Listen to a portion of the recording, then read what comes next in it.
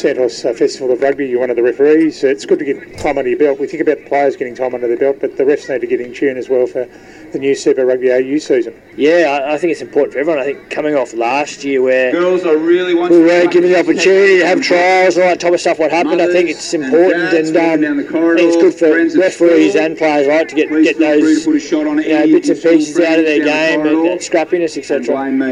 Tell us a little bit about your experience in rugby. You did a bit of playing and then got into refereeing, or you sort of always combined both? No, so I played since I was under sixes, and I never really had any intention of refereeing until actually approached by Scott Young and Rowan Hoffman and that, and it was actually Nick Berry actually convinced me into actually taking up the whistle. Really good. That's kind of how it all kind of got involved in it. Yeah. Left shoulder, step in. And it's great to be able to do the travel and all that sort of stuff. We're a bit restricted by the COVID, but you get a lot more notice around the place now after Super Rugby games and all that sort of stuff, and this is just one of those things that comes with the job, especially when you make a mistake. It just seems to go kaboom.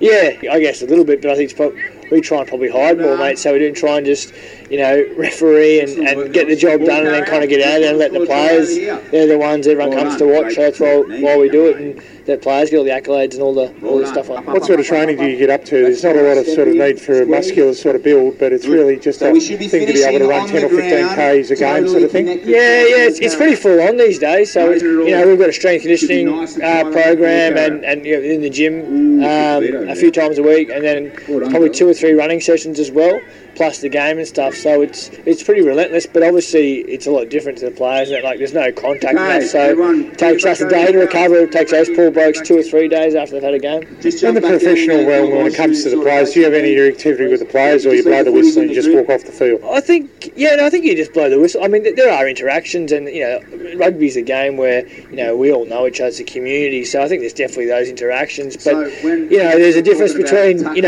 everyone's different on the field as they are off the field, and I think it's the beauty about rugby is the good people off the field. That's the most important part. And what about your ambitions? You'll be looking, of course, with the Six Nations on the go. Love to get a few more of those games like young Nicholas has.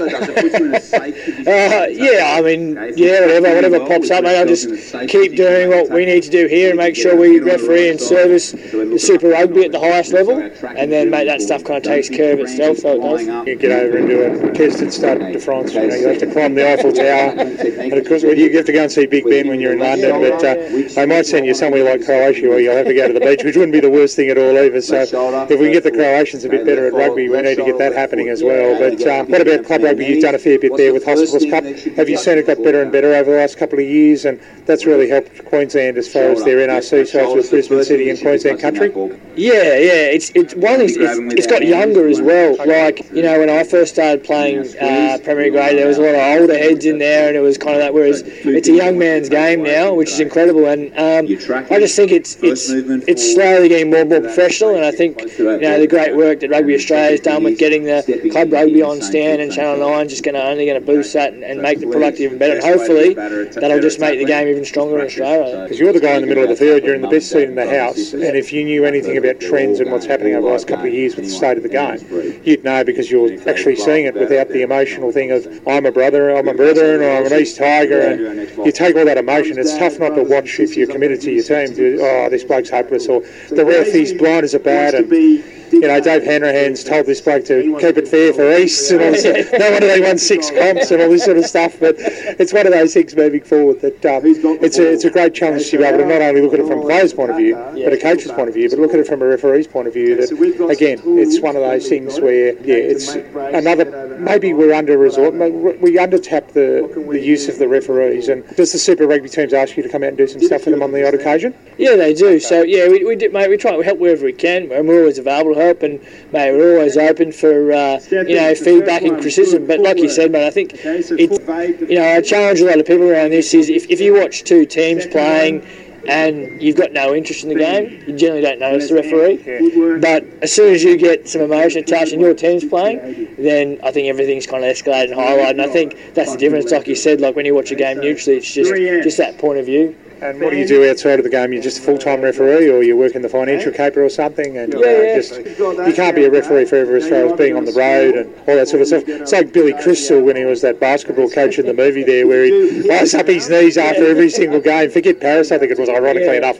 So yeah, it's just one of those things moving forward that you've got to have a real life eventually as well. Yeah, mate, definitely. So we've got a couple of businesses that I started when I was playing. I was lucky enough to become full-time with Rugby Australia as a referee, and look, I've continued those businesses for that exact thing. Like, you know, it will end one day, and the thing about it is we don't know when, so we'll just keep doing what I'm doing until I get tapped on the shoulder, and then hopefully be an easy transition. Me and my brother got a business called Bareback Biltong, so we distribute biltong across Australia. It's a dried meat, which is gaining popularity, and then I run a mortgage broking business, so to home loans and the home loan lending finance, which I've done now for about 8 years, so it's enough to keep me busy. Barebackbiltong.com.au. Well, it's a wonder you haven't developed a South African accent like Andre Watson or Tipper Hanning or Jonathon Kaplan, you know. And wasn't it groovy back in the day where they got her to wear those big hot rugby jumpers with long sleeves back in the 2000s? So at least now ASICS has got some lighter gear for you to look after you in that regards. But Damon, it's great to see you, mate. Thanks for coming to Narrabri as part of the Santos Festival of Rugby. We wish you all the best as you look to fight Nick, not only for a spot there and doing test matches, but also for the hair job. Thanks, mate. Appreciate it.